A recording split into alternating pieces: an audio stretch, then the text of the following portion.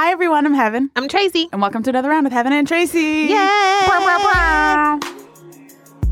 So we have Dr. Kimberly Crenshaw in the studio. Is this the one and only Kimberly Crenshaw, a.k.a. the coiner of the term intersectionality that is all over everybody's Twitter streams right now? The coiner of the term intersectionality. Wow. Not just the coiner, the thinker.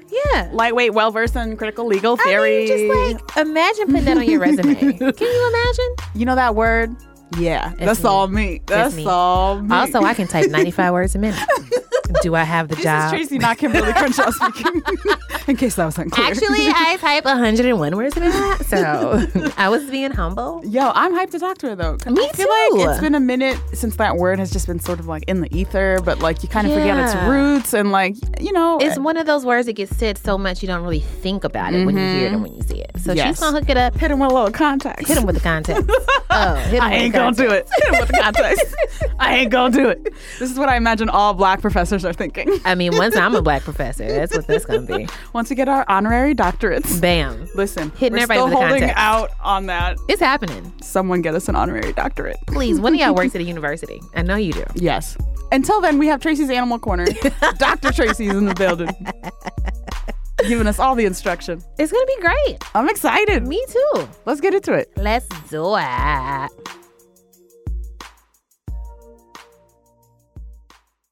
Heaven, guess what? What? It's time for Animal Corner. Guess what else? What? You have been being really unfair to bats. And listen, we've never had a conversation about bats, but I know this because the whole world is unfair to bats. Okay, yeah, because they look creepy. Okay, but let's start there. All right. Do they look creepy or are they actually adorable and you just haven't noticed? I think they're adorable. And Let's you just weigh the didn't know options, it. I guess. Okay, imagine that you have a puppy. Imagine a puppy. Okay. Cute little I'm teeny tiny excited. puppy. Okay, now shrink the puppy down to the size of your average bat. You lost me already. No. Okay. So it's a very small puppy. So imagine a tiny puppy in a Dracula costume. Okay. Adorable. He's so cute. What's he doing? Where's he going? Huh? Okay. Where'd he get the costume? Where did he get it from? How does it fit so perfectly? How much cuter would this tiny puppy in a Dracula uniform be if he could actually fly? Can you imagine? Okay. That'd be adorable. Heaven, guess what? What? That's what the fuck a bat is. It's an adorable, teeny tiny little puppy in a Dracula costume. That's it. That's it. That's all a bat is. Okay, so here's the problem with bats. Bats need a better PR firm. They do. Because, listen, they are not being represented well at all. So you got They don't look great out here. Some of them don't look great. Okay. Some bats are actually super adorable. Not all bats. I regret nothing. Hashtag not all bats. It's true. It's necessary. And the thing is, like, when people think about bats, they think of, like, the weird things with, like, the little pig noses and, like, the weird bandy ears and the fangs and the biting of the people and You're shit. literally describing all the parts of a bat. You know, from its head down to its toes. How it makes it just curl up inside. I'm describing like half of a percentage of the population of bats. Did you know that according to the internet, I didn't, that there are over 1,200 species of bats? I genuinely did not know that. Bam! Okay, so many species means so much genetic diversity, which means that not every bat can be terrible and hideous and ugly and is trying to like bite your neck and like suck all your life force out. Sure. Yeah, you know, so there's that. Also, here's the thing. Bram Stoker, the dude who wrote Dracula, he really fucks everything up for bats. You know how people of color feel about Christopher Columbus? I feel like that's how bats have to feel about Bram Stoker. Discovered. Right. Like, how you just gonna rewrite the whole thing that a bat could potentially be? You know? Also, let's talk about motherfucking patriarchy and toxic masculinity and how it involves bats. Because Bram Stoker I'm listening. wrote this really beautiful novel about this charming, sexy vampire who breaks into your shit at night and like seduces you and bites you on the neck, just like a vampire bat supposedly does. They don't even do that, by the way.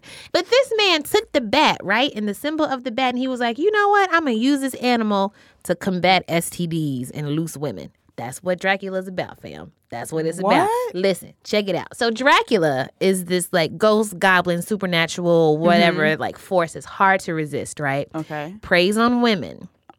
How many times have you heard about Dracula just sucking on some man's neck? Do men not bleed the same blood? Can that blood not keep Dracula alive? Of course it can. I never even thought about this. Listen, praise on women. I don't like it. And the way that Dracula turns another human into the undead, a.k.a. a vampire, how does he do it? He bites on the neck, right? And he sucks the blood. That's fluid transfer. Oh. When else does fluid transfer happen? During sex. Guess what happens when you have sex? STDs. Oh, my God. Dracula is all about don't do it, because once the fluid transfers, you're going to get all kind of STDs and it's fucked up. Wow. Yeah. That's the function of Dracula, the story of Dracula. Now, of course, it was rooted in like actual like Nosferatu undead like lore from like the Carpathian. What is an actual Nosferatu? It's a fancy vampire. I don't know. It's like a hipster vampire, probably. You know that actual Nosferatu. Can you imagine like there's a vampire. It's like, oh my God. Ethiopian vampire. Nosferatu. Yeah. I think Nosferatu is just a vampire who's like really, really into like, you know, I was a vampire before it was cool. Oh my God. I was a vampire when it was just Nosferatu. So, Heaven, I say all this to say that bats got swept up into Bram Stoker's whole don't have sex, loose women thing because you're women and you're filthy. So, you don't want to be a bat. I can't believe I never noticed that subtext. Bam. So, how do we get to this from bats? Okay. So, vampires, supposedly, according to lore, turn into bats and fly away. The bat is their true form, right? And this is because there is a bat known as a vampire bat. And yeah, it drinks blood. Fine. Whose blood? Livestock, not even people. Like, bats don't be attacking people like people think that bats attack people. Bats can barely see your ass, first of all. Yeah, I feel like that's a situation. That's a situation. Secondly, all they want to do is eat and mind their business. So, in the event that a bat comes near you, there's probably some mosquito that's trying to get. And in which case, isn't he doing you a favor? This is a good point. Let me get all these bugs and shit away from you. You don't want them. I got it. So, here are some facts about bats. Back facts. Ficky. Bat facts. Bat facts. We are not here to fat shame fat bats. Bat facts. So, back fat. Did you know that 75% of all bats, all types of bats, all bat populations are vegetarian? What? So 75% of bats don't give a fuck about you. Okay, that's good to know. Good to know. And honestly, the 25% that is not vegetarian eats bugs. So, like, there's no bat that's like, ooh, human blood. If I don't do that, I'm going to die. That's some Bram Stoker shit. That's So, what are my dangers with bats? Am I over perceiving the amount of danger there? Yes, you absolutely positively are. So, a lot of people call bats mice with wings. Listen, they're not related to mice at all. I don't know her. Don't know her. She doesn't even go her. This is a completely different ass mammal. It's a bat. It's its own little thing. So there's that. Now, a lot of people are like, oh, well, bats have rabies. Okay. That is honestly my next point. But guess what else got rabies, fam? Dogs. Oh. Raccoons. Foxes. Animals that you are more likely to come into contact with in the wild than a bat. Bats is in caves and trees. Remember, they just like, listen, I'm in that 75% that don't fuck with you. Less than 0.5% of bats carry any disease at all. I'm going to say it again. Less than 0.5% of bats. You sound like the bat lobby right now. They need a hero. Am I wrong? Oh, perhaps I could be Batman. Have you heard any of the new Drake? No. Okay. Well, it ends with a nah. Batman. It's me. Can I get you to admit on the air that bats are kind of cute? Some bats are kind of cute. 1,200 different kinds of bats. Okay. One of them got to be cute. Yeah. I got that. I can confidently say some bats are interesting and cute. Bats are cute. Heaven loves Okay, bats. let's not get crazy. Heaven and bats sitting in a cave. Absolutely not. Hanging out controlling the bug population. Nope. In the plants. No. In the to the Batmobile. To the next segment, Batman.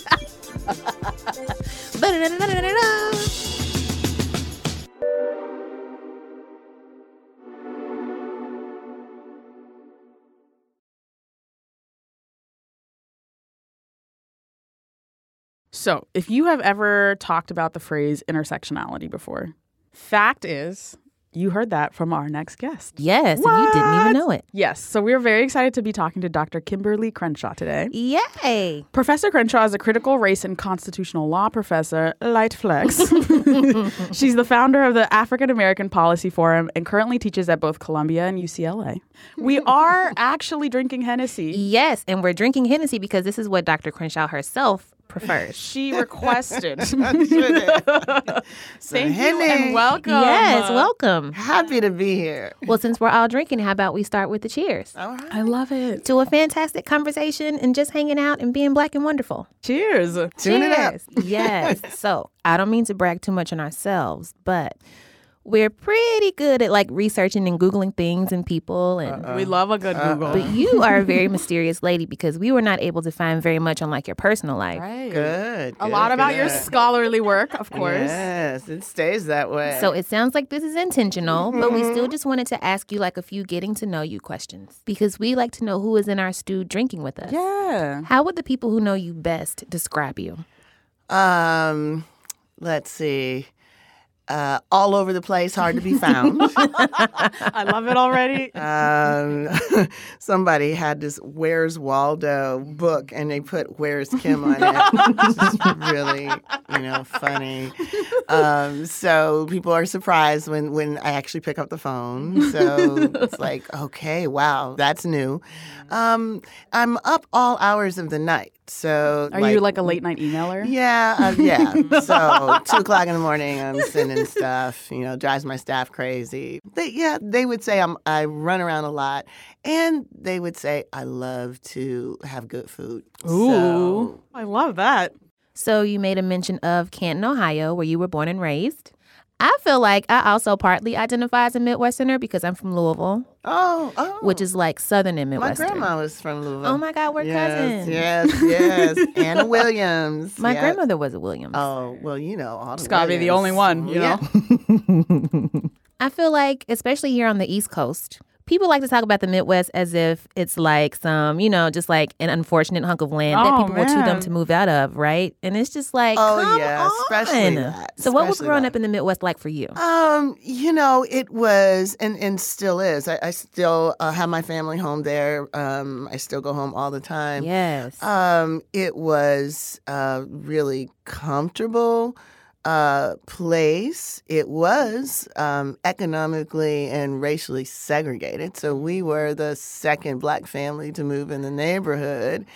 And I remember standing outside like, okay, who's going to come play, right? And I would say it was almost like a horror movie because it felt like the neighborhood was suddenly abandoned. Yeah. And you would get a feeling that people were peering out of their windows, but, people are looking at you, but you can't see them. And you look and they close the curtain real fast, like, who lives here? Where are they?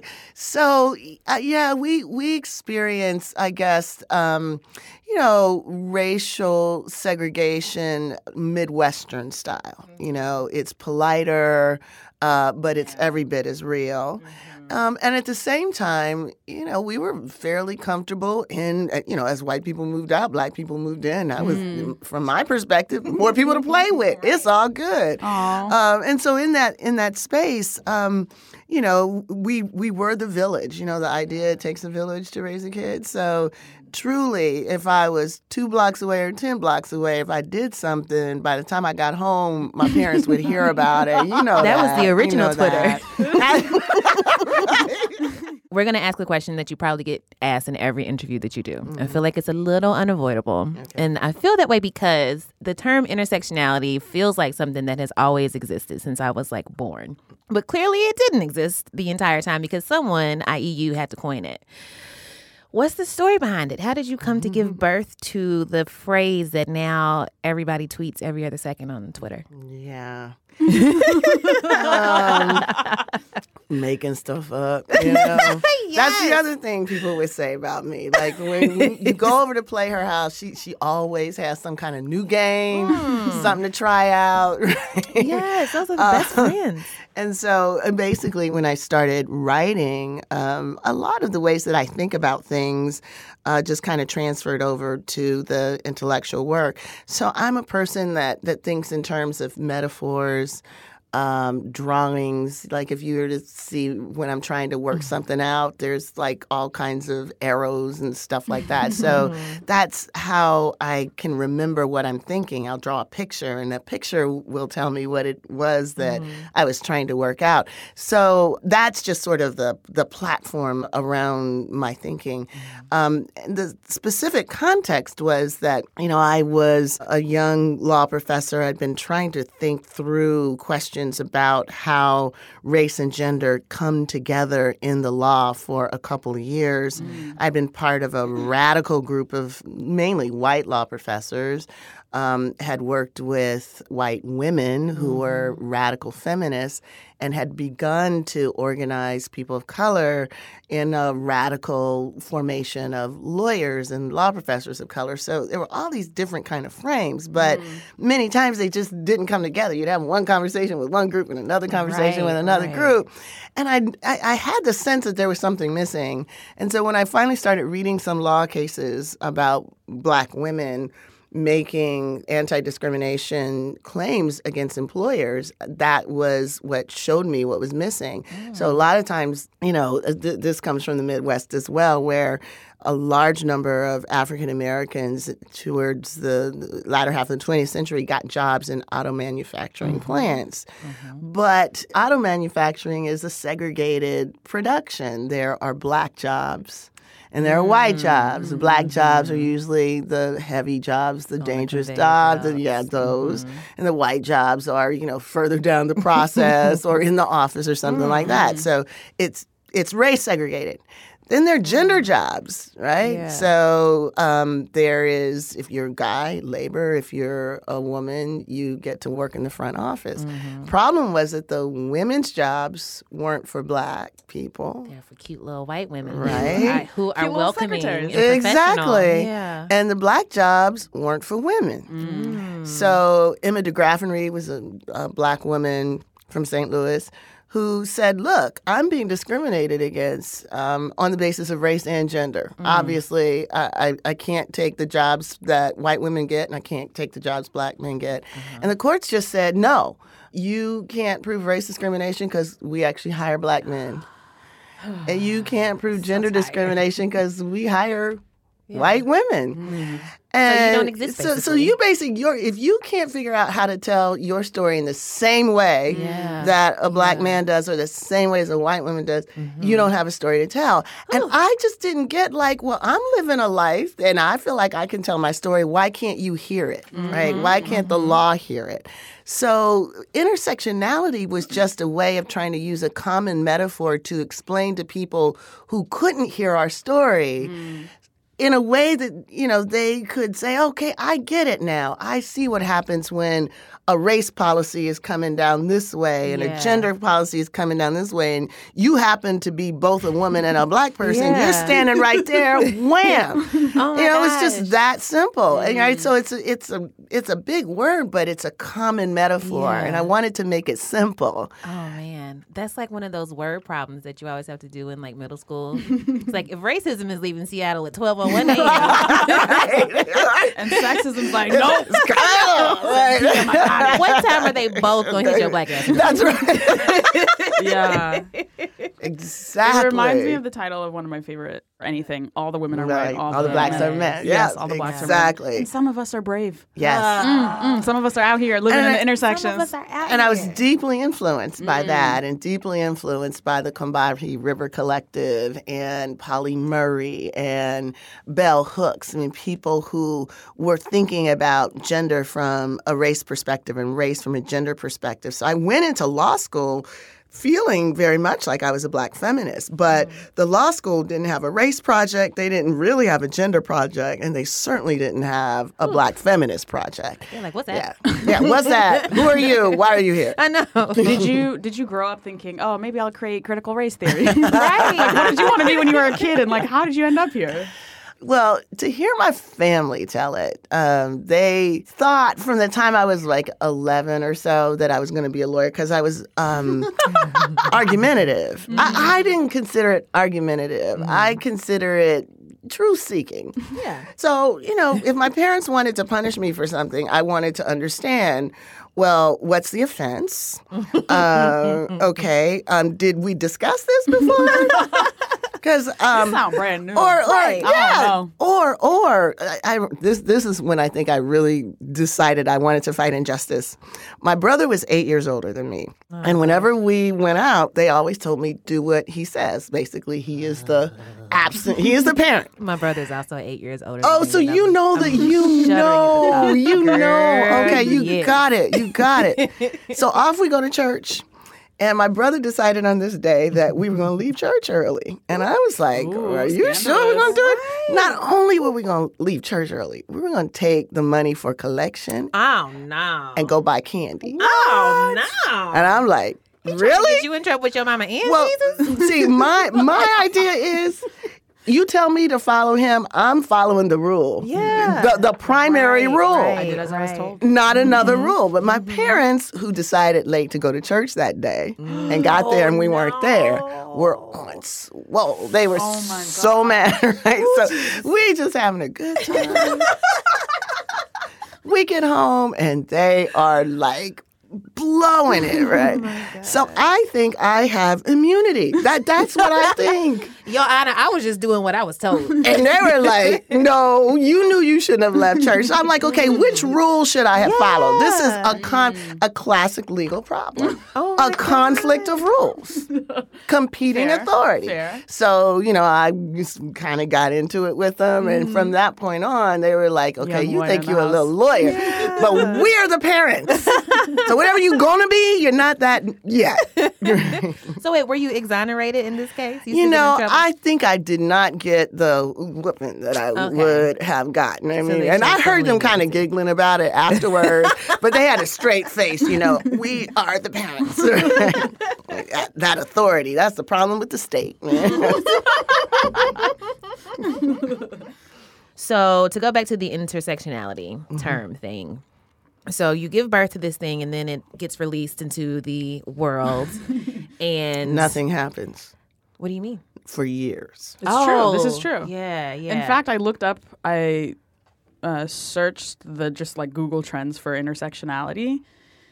And from when they mark it, 2004, to now, the peak was in January 2017, right after the Women's March. And that means this is when it was the most Googled searched that it has ever been, right? Mm-hmm. So right after the Women's March, and then peak in March just now. Mm-hmm. I'm not sure if there was like a specific impetus or just it looks like a graph that's like slowly but surely getting larger. If you started it from like with real 1989, when Google did not exist, it would probably be a flat line until maybe 93, 94, a little bit of a pickup around Clarence Thomas, Anita Hill. A little bit of a dive around the Million Man March. That was not a popular thing to criticize. Ooh. And then probably a little further down and just flat for a good bit of time. And then, then suddenly it's overnight. Trump gets elected. Well, from the graph, it's like 2012 to 2016 is like the biggest point of like clear rising trend. Yeah. And then it's some clear peaks from some clear November 2016. Wow. January 2017. What was it like to watch the term blow up? It was a mixed bag, really, to tell you the truth. Well, because ideas take on a life of their own. Yeah. That's the nature of intellectual and political work. So one has no ability to predict or control how people use the term. So sometimes people use it in ways that somewhat undermine the point. And then other people who are frustrated about that don't necessarily direct their frustration to the people who are using it in a problematic way. It goes all the way back to me sometimes. Oh, wow. And that's tough, right? Yeah. Because you don't want to be fighting every criticism, even though frequently you get called out for it. And then, the field is huge. There are a lot of people who write about intersectionality, but when people want to criticize it, they tend to criticize one person. About 2 or 3 weeks ago, Andrew Sullivan wrote a piece called "Is Intersectionality a Religion?" A religion. So that was like a craze. I was like, man, maybe I should have done that. But anyway. That was like mega church of intersectionality, right?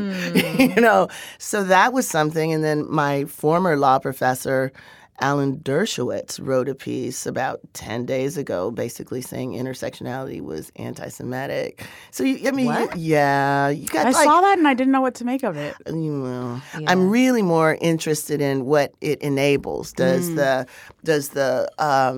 traveling of the idea carry with it the capacity to interrogate political practices that are non-intersectional?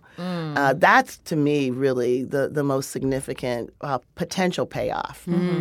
The thing that always gives me pause or kind of like makes me worry is seeing people. It's kind of like the word diversity, right? Like diversity is moments, darling, just grand moments. To quote McSweeney's, I Googled intersectionality, so now I'm totally woke. Yeah, right. Exactly. McSweeney's the humor site.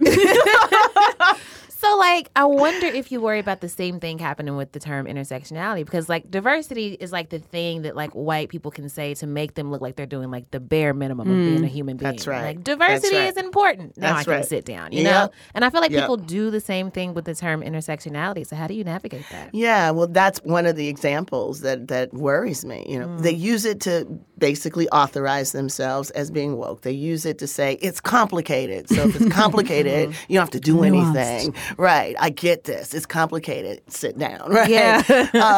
So that's always my concern. But, the flip of that concern is I was on a panel a couple years ago with a prominent white feminist. And she asked me, well. Would you like to name names? No. Just thought I'd ask. Not on the first, Henny. We may get around to it. Okay.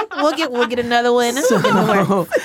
So, she asked me, effectively, given the uptake and, the depoliticization of intersectionality, are you prepared to give it up?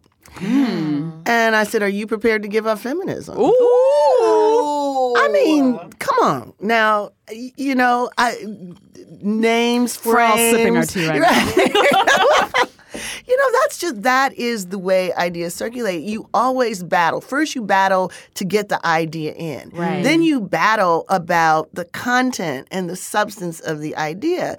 The point isn't to abandon the ground. It is to fight to define what the ground means. And people get that for things that they really care about. But when it's your stuff, they're quick to say, oh, well, that's kind of like past its expiration date. And you throw that out. I'm like, you passed your expiration date. So it's like how's that work? Our theories and the things that we believe, when other people start to hear about them, they become trends somehow. Yes, the diversity definition is trendy. Yeah, right. Yeah. Shouldn't it just be the way that we live our lives? Yeah. Can it stay forever? Is that okay? Did you go to the Women's March? Uh-huh. I mean, the statistic I cited about the Google searches, not the statistic, excuse me, just the graph. Yeah. That peak was after the Women's March when people were Googling intersectional feminism. Yeah. Why did you go? Well, I went for a couple reasons. Number one, I thought whatever the different politics of the march were, the need for the majority of people who actually did not vote for this current president needed to be represented in some way. And this was the thing that was drawing that energy. So I thought it was important to be part of it. I think it's important to put your body where your politics are, where your aspirations are, where your resistance is. So I went for that reason. I also went because the mothers of Say Her Name wanted to go. It was important for them to be part of this mass demonstration. It was important for them to have a space to lift up their daughters who'd been killed by the police, black women killed by the police, whose names frequently are not lifted up. So when they say it's important for us to be there. It's important for us to be there with them. So we took a contingent to the march. And for many of them, it was an uplifting and encouraging experience to be there. Were you surprised that so many white women came out for Trump? I have to say yes. I have to say yes. I mean, I think the number was something like 53%. Yeah. So if the famous pussy grabbing hadn't happened, I wouldn't have been surprised, right? I was anticipating it up to that moment. Really? And when that moment happened, I thought, oh, well, finally you get a chance to see that he is a predator not just against those others that you don't identify with. Right. He's a predator against you, right? So I did think that there would be some impact. But, you know, more broadly, Republicans have gotten about that percentage of the white female vote for the last several election cycles. So that wasn't entirely shocking, except for the fact that I thought that would really cause him to take a hit from, you know, especially white working women who have to deal with this crap all the time, you know. Everybody was saying, well, there's no way he'll win, you know, Pennsylvania because all the bedroom communities around, you know, Philadelphia, all the working women, they're not going to vote for him. There's no way he'll win Michigan. I mean, there were all of these assumptions.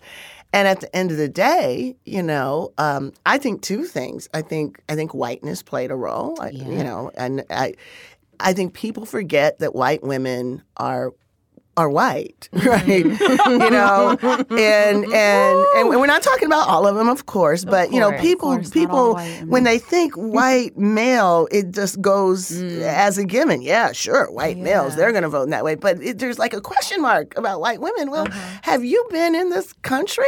I mean, are you aware of our history? I mean, white women have voted white, and even feminism historically made arguments. I mean, suffrage was an argument not based on all women. It was based on, hey, we're just like you, white men.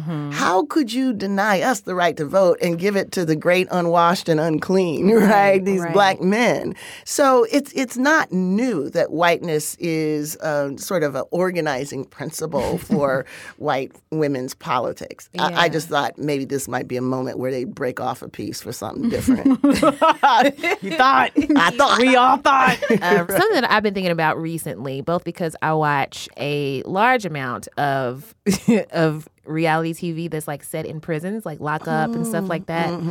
And also because and also we interviewed Remy Ma not long after her beef with Nicki Minaj. But we talked to her about her time in prison and the criminal justice system and how it forgets all about women and black women, which is a nice loop around to say her name in that whole project. Why do you think it is that women of color, black women in particular, are so forgotten and left out when it comes to talking about like state-sanctioned violence against black people at the hands of police? Yeah. So many different reasons. I think I'd boil it down to the fact that black women are not seen as targets of state violence, and they're not seen as representative of the experience of white supremacy. When you think of white supremacy, when you think of racial violence, you don't think about the black women who were raped historically.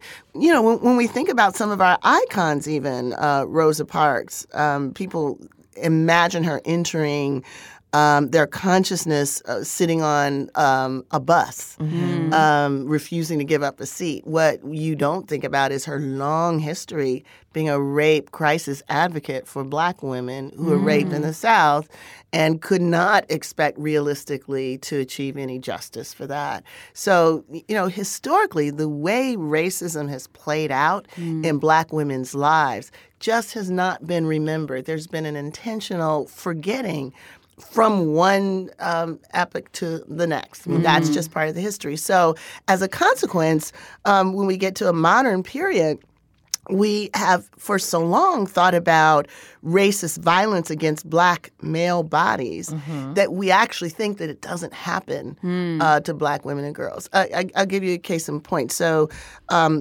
we all were mobilized around the tragedy of Trayvon Martin. The idea that he could effectively be lynched by an individual, and then that individual is acquitted for it. Right? That we will remember that for 100 years, just like Emmett Till is remembered now 60 years later. It was mobilizing. It was galvanizing. Everybody was like, I am Trayvon, because we realized that being Black in this society makes you vulnerable to all sorts of random forms of violence. And that's important. Many people don't know the name LaTosha Harlins, who was a 15-year-old Black girl who was killed by a Korean shopkeeper, shot in the back of the head 2 weeks before the huge uprising in Los Angeles in the 90s, right? Now, those are very similar cases.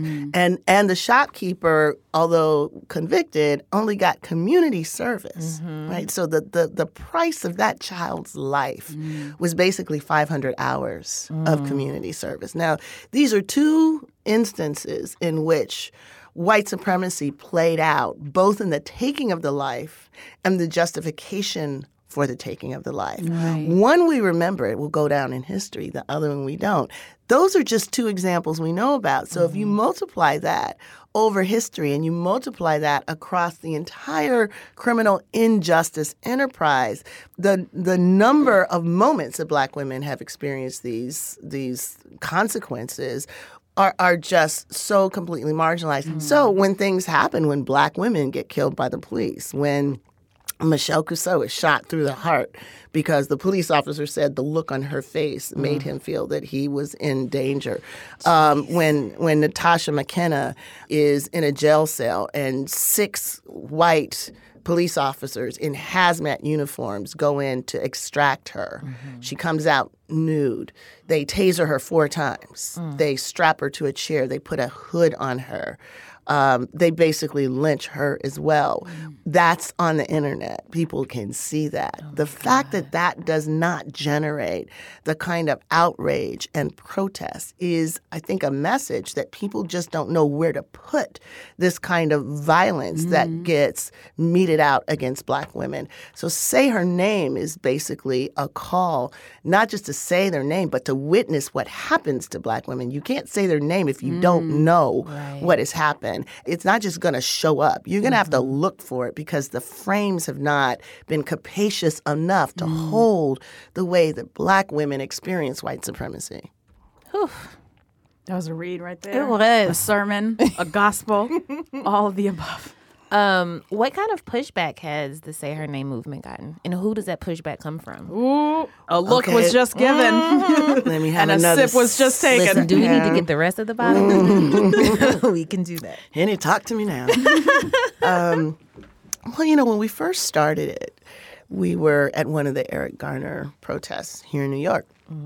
And we prepared a long banner that had about 12 pictures of Black women who had been killed by the police.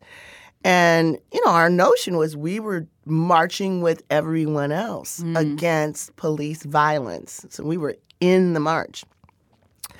But we noticed, there are the march, chants, we're shutting it down for Mike Brown, these cops have got to go. I have a few that I really like. And so people would, be marching and they'd say the names. And so we would try a few chants and we put a woman's name in. And it would just go, people just, it was like, are we supposed to be saying that, right? Who are they, and why are they here? So we stepped out of the march and climbed up on the scaffold and just unfurled the banner there. So as people were walking by, they could see it. And I think we saw 3 different responses that it typifies the response to Say Her Name. The first was, thumbs up, yeah, right, we should be saying their names. We'll allow it. Yes, we'll allow it. The second was, what? Just people were incredulous. And so they would kind of wander over and just sort of look at the names. So I think there was just, you saw the moment of being shocked with new information. And then there's the third group that were like, what the fuck? Right? Where are the men's names? Where are the men's names? And we would say, men's names are on every other poster here. I mean, 70, 80,000 people are marching, and they know the men's names. They know Eric Garner. They know Tamir Rice. Right. They know Mike Brown. They don't know Michelle Cassell or Tanisha Anderson. So this is an integration. This isn't a zero-sum game. That's not what this is. But that kind of resistance, I think, typifies the way in which many people see our brothers as the quintessential subject of racial oppression. And we're kind of downstream. Everywhere, the centering of patriarchy plays out in our movement. So it's not surprising that, Say Her Name would generate some of that response. Just as women's names, cis women's names, are silenced and erased from this larger movement, things are twice, 3 times, 4 times as bad in the trans community. And we notice that you always seem to make what feels like a very deliberate point to include the trans community in all the activism that you do. And I mean, we can tell just by scrolling through our Twitter timelines that is rare, unfortunately. Is this something that you see as one day not being so fucking terrible? I think all of our activism is shaped around the hope that one day it will not be so terrible. And I think it's also shaped around the idea that it becomes commonplace to articulate a vision of inclusion that does not have to articulate itself as such, right? So when we do the names, one of the things we do everywhere we go is we tell everybody to stand up. When they hear a name they don't recognize, sit down. I give like 5 names of African-American men. Virtually no one sits down. I give 5 names of women killed by the police. And by the third one, most people are seated. And in that list, I make a point to include women who are cis and trans, women who had mental disabilities, women who were poor. The idea being that the vulnerability to state violence crosses all of our internal differences. So I try to include all of them, not foreground any and not marginalize any. I think if we can get to a point in which our practice is one in which we recognize that women who are killed by the police include all kinds of vulnerabilities, not just some, all of them. That's my sense of what the goal of a more inclusive Black feminist practice looks like. So we've already been having a blast. We're going to turn the fun up a little bit. So this is a segment that we call Pew Pew Pew. So these are finger guns. Finger guns. Because it's rapid a rapid-fire question segment. Do you know I'm a law professor? we don't do anything rapid. Nothing rapid. Well, you guys have to understand. Well, the good news is that this is rarely actually rapid fire. Okay, so we understand that you are a Prince fan. What is your favorite Prince song? The first one that I heard when I thought he was going to be my boyfriend. I want to be your lover. All the way back. Oh, did you ever write fan letters to Prince? No, I didn't. Me and Prince, we had a contested relationship. Did you? Tell me about this contested relationship. So I was on my way to Minneapolis when the word came out that he had died. So you just happened to be on your way? I happened to be on my way. I would like to say yes, I went, but no, I was en route. And so as soon as I got there, I went straight, to Paisley Park and was, with hundreds of people who were just still like zombies. Everybody was in a daze. It took me a long time to really, get over that. But yeah, I remember going to see Purple Rain. And, this was a time where, there was like one black movie every 2 years, right? Mm-hmm. And if you wanted to see black women, you had to go to movies about black men. Yeah. Ugh. And I remember that's like the first time when I realized that, okay, I might not see black women in movies about black men. And it was just sort of a little chink in the heart, like, okay, we're not really always going to be in this together. Okay, I'm going to have to take it in and be okay with that, right? But it was a signal of a new moment about what sort of racial solidarity was going to look like for the future. Well, every good relationship has its ups and It downs. sure does. I'm sure that your love. And I still was crying at the funerals. Like, So this next question might be a little weird.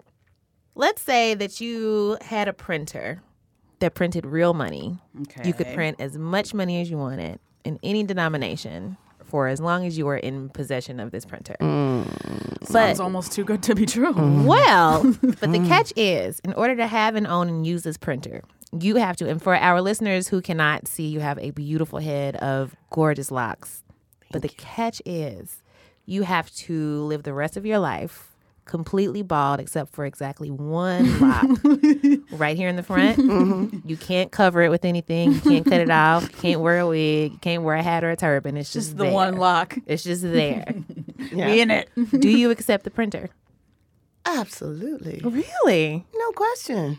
I mean, well, yeah, I guess I No would too. question.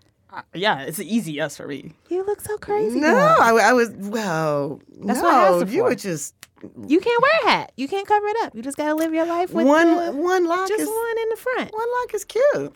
Oh, I don't know. Oh, you changed your mind? Cute. You can wear hats. Why can't you wear hats for some reason in this scenario? It's a condition of having the printer. You just cannot cover it up. I don't know. I got a big head. All the money in the world. Yeah. Your head's not that big. Okay. You'd have enough money that you could hire people to be with you who have heads 10 times your You know size, what? and Yeah, yours would that's look true. small in comparison. I look great. I don't know Like, what check y'all out the talking posse. Listen. Look at this. That's real. Just hang out with people with a very Big old head. Just hired 10 Ethiopians with big ass foreheads. 5 heads, as we say. Yo, you got enough bank. I got some 5 you heads can in do my anything. family. You're right. I'm sleeping on this money. What am I doing? So you are also a big fan of A1 Miss Beyonce. Everyone is, of course. Favorite album, Beyonce or Lemonade? Favorite visual album, I should say. Lemonade. Yeah? Mm-hmm. What about Lemonade? puts Where it were over you?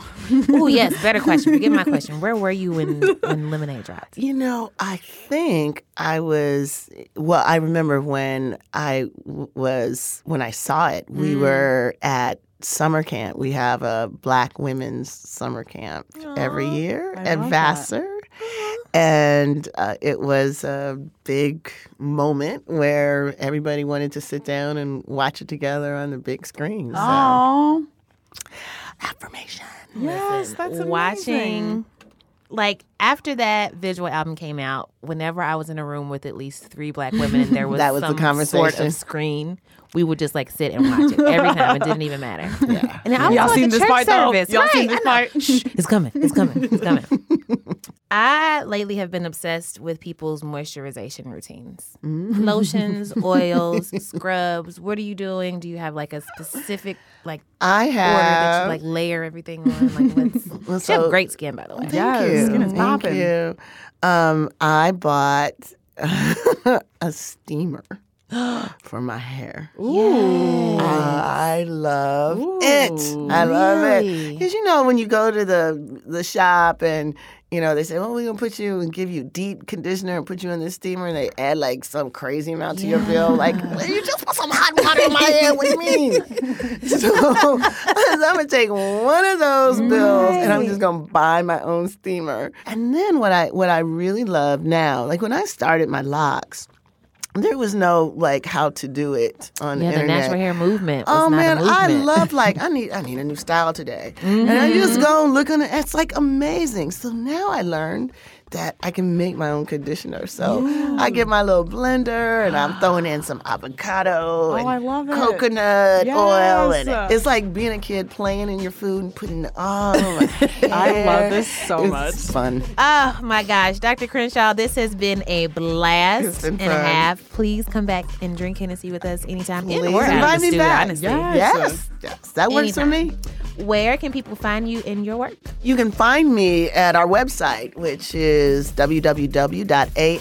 www.aapf.org for African American Policy Forum, or you can follow me at Sandy Locks on Twitter or AA Policy Forum on Twitter. Fantastic. Please come back. Yes. Please invite me. Make sure you bring a Henny. Yes.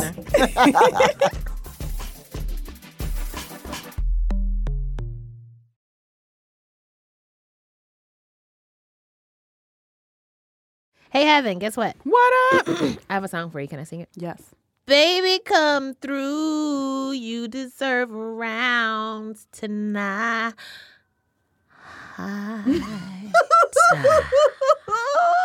I've been practicing. I hate you. There's choreography too. I just didn't have the room for it. Yo, it's not about rounds. Who you buying around for? I'm here to buy a round for a documentary that is not as severe as the last one I Thank recommended. God, because me and Nicole watched Tickled the other night and we were like, this is so uncomfortable. Everyone keeps tweeting me about Tickled. I Oh my apologize. But did it not live up to the hype, though? It did. It did. It did. Exactly. Kept you on the edge Unfortunately. of your seat. Exactly. Okay, what This one's documentary a lot are you more going to ruin our lives soothing. with this week? Okay. This is called Twinsters. Oh, I've seen that on Netflix. I haven't watched it though. So Twinsters is this really cute 2015 documentary about a Korean American girl. She was born in Korea, adopted, and she's an LA actress, and she's just sort of trying to make it in it. You know, LA struggle. Right. Her friend sends her like a photo of someone's like YouTube page, and she's like, "This girl looks like mad like you. Like, what's good? What's this? What's happening?" No. And it's like none of the anxiety of Tickled. No, it's a really fun, light, one story documentary where like the whole thing is just the story of them meeting. They like friend each other on Facebook. They're like, "Oh my God, do I have another sister? Is this a long lost sister?" Oh, shit. They both ended up being adopted from Korea, and they realized they had the same birthday. This is all within like 15 minutes of the movie. Okay. So the So whole this isn't a story, spoiler. yeah, Okay. there's no spoiler. The whole story is like, I just found it so charming to see that sort of like perennial sister bond, even if like you didn't grow up together, but like you just kind of have this whole thing. And Twinsters is good in that. I don't know. Sometimes twin stuff kind of creeps me out. Yeah, when And I'm sure they're twins used to have that. their own language. Yeah. It's just like I'm just like, oh, I'd be freaked out if It's my a little kids were severe. talking to each other and I couldn't understand Right? them. Y'all got to stop or y'all got to get out of my house. But it's Cannot so continue. cute and it's just so heartwarming, and they just want to like learn about each other, and they're like, "Oh my God, I have a sister." This kind of stresses me out. Oh no, it's so fun. It's cute. It's cute. It's cute. I believe you. It was cute, warm. If you love you, a sister bond, a sister girl bond. Aw, sister girl bond. Yes. That sounds like a failed government financial program. Sister girl bonds. Nobody bought them. Nobody but black grandmas. Oh, Here, baby. I got Bonds you for a the worst sister war girl ever. bond. I know. I might check it out. I might. all right. Who All you right. buying around for, Trace? I am buying around for a song that I forgot exists Ooh. until a couple days ago. That smile on your face. Yeah, I'm so excited. I rediscovered it while I was in the shower. And I was like, what songs did I used to love to sing in the shower more than anything? And I was transported back to college where me and my roommate and best friend, Brittany, our junior year, we shared a dorm room, right? So it was us in one room on one side. We shared a bathroom with these two girls who like played soccer or some shit at college.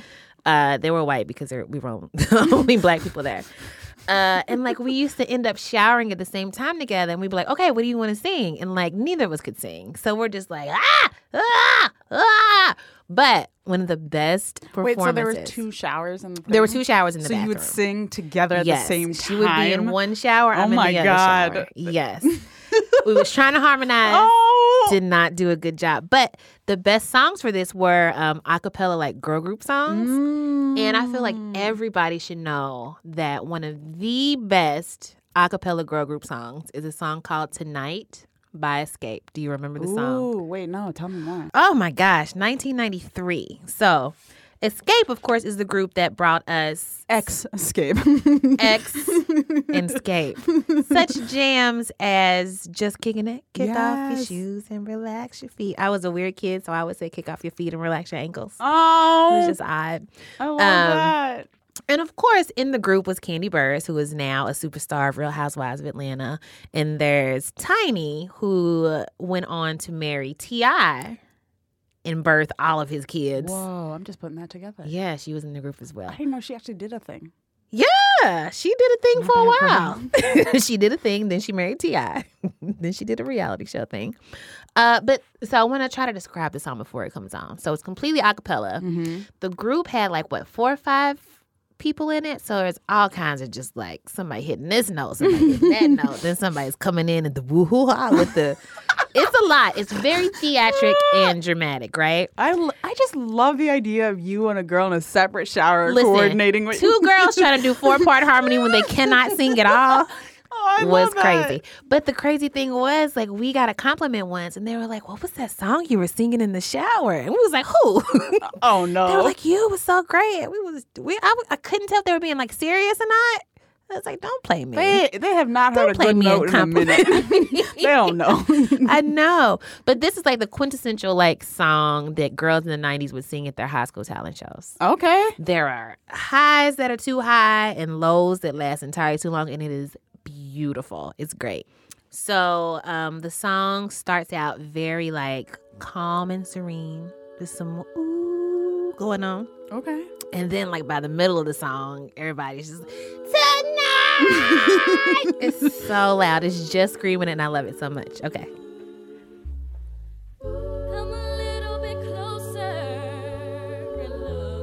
Come on, Harmony. I don't know if I've ever harmonied in my life. Nor have I, in spite of me trying. So this is Kandi Burruss. Ugh. That's what she does. That makes so much sense. There's a lot of the yeah. There's a lot of that.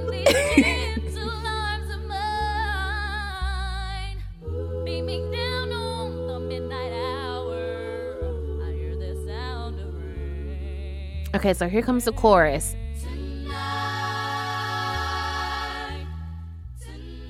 Imagine 2 girls singing as loud and as hard as they can right now. Oh, no. Oh, Lord.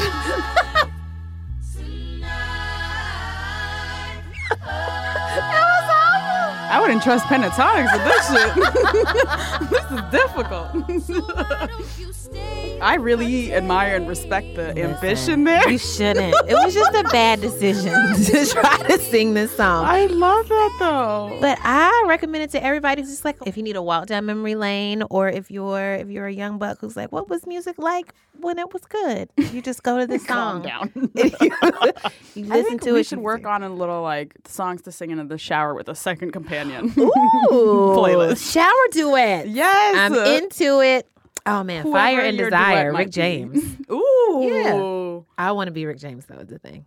You got it. That's then all you. I kiss your lips and you turn on. Or maybe I should be Tina Marie. No, I was so into it. Oh, sorry. My fire. Wah, wah, wah. What? Just add some whomps. Just like that song. Sometimes you some need unnecessary whomps. Yep, I feel it. I got nothing. Do you remember that time when we drank Hennessy with Kimberly Crenshaw? Yo. That was fucking crazy. I love when academics are like, you know what? Throw some Let's Henny on it. Let's get some brown liquor in the system. Smoke on it, Henny on it. Yes. Let's think on it a little bit. Thank you to Dr. Kimberly Crenshaw for coming through and talking with us and for drinking with us and for drinking Hennessy with us on top of that. Yes. It was just a perfect mixture of everything that I needed in my life, and I'm just so glad that it happened. Sensies. You can follow Dr. Crenshaw at Sandy Locks on Twitter, which is the most adorable handle. And you can check out the African American Policy Forum at aafp.org. Shout out to the Pod Squad. Pod Squad. That was good. We out here. It was so good. This episode was produced by Nina Patuk and Julia Furlan with editorial oversight from Eleanor Kagan and Meg Kramer.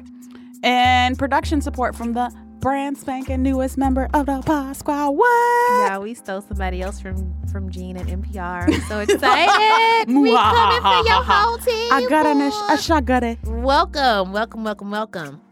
Thank you to our in-house musicians, Miss Jean Gray. You can follow her on Twitter at Jean Greasy, and Don Will, who you can follow at Don Will.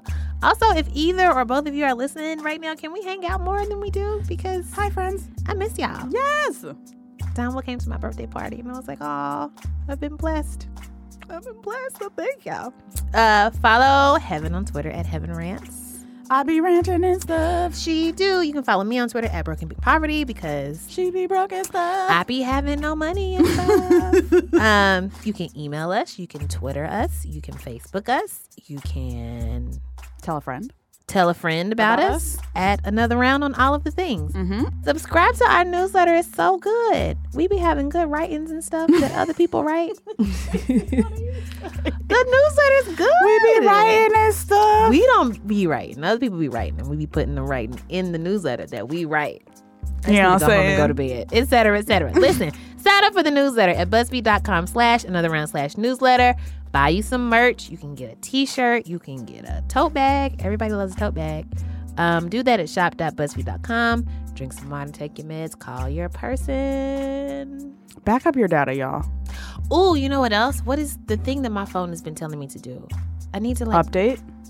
I did that. Okay, so I did that last week, and then do you know that yesterday my phone was like, you need to update this shit? I was like, no, you give me. You should update some more. But I just did it. I don't like. That's change. How they get you. This is too much change. That's how they get you. Meaning, this is how you win. I just wish update they would some more because they're like, we fixed the security some more. Damn it, fix the bug. Why wouldn't they just fix it all the way the first time? So I don't have to keep getting used to new interfaces and shit. I don't like it. I don't like getting used to new faces either. Fair. At least I know I'm not alone. Y'all, back up your data. Okay, do that. And then update your phone software. Yes. Upgrade ya. Oh, okay. No. Beyonce. No, we're not ending on that note. Heaven Beyonce. Do not. Be Evan. You know, we don't talk enough about how Blue Ivy looks like me, but that's a story for another day. I need a diagram. Can I make a confession? Because I don't.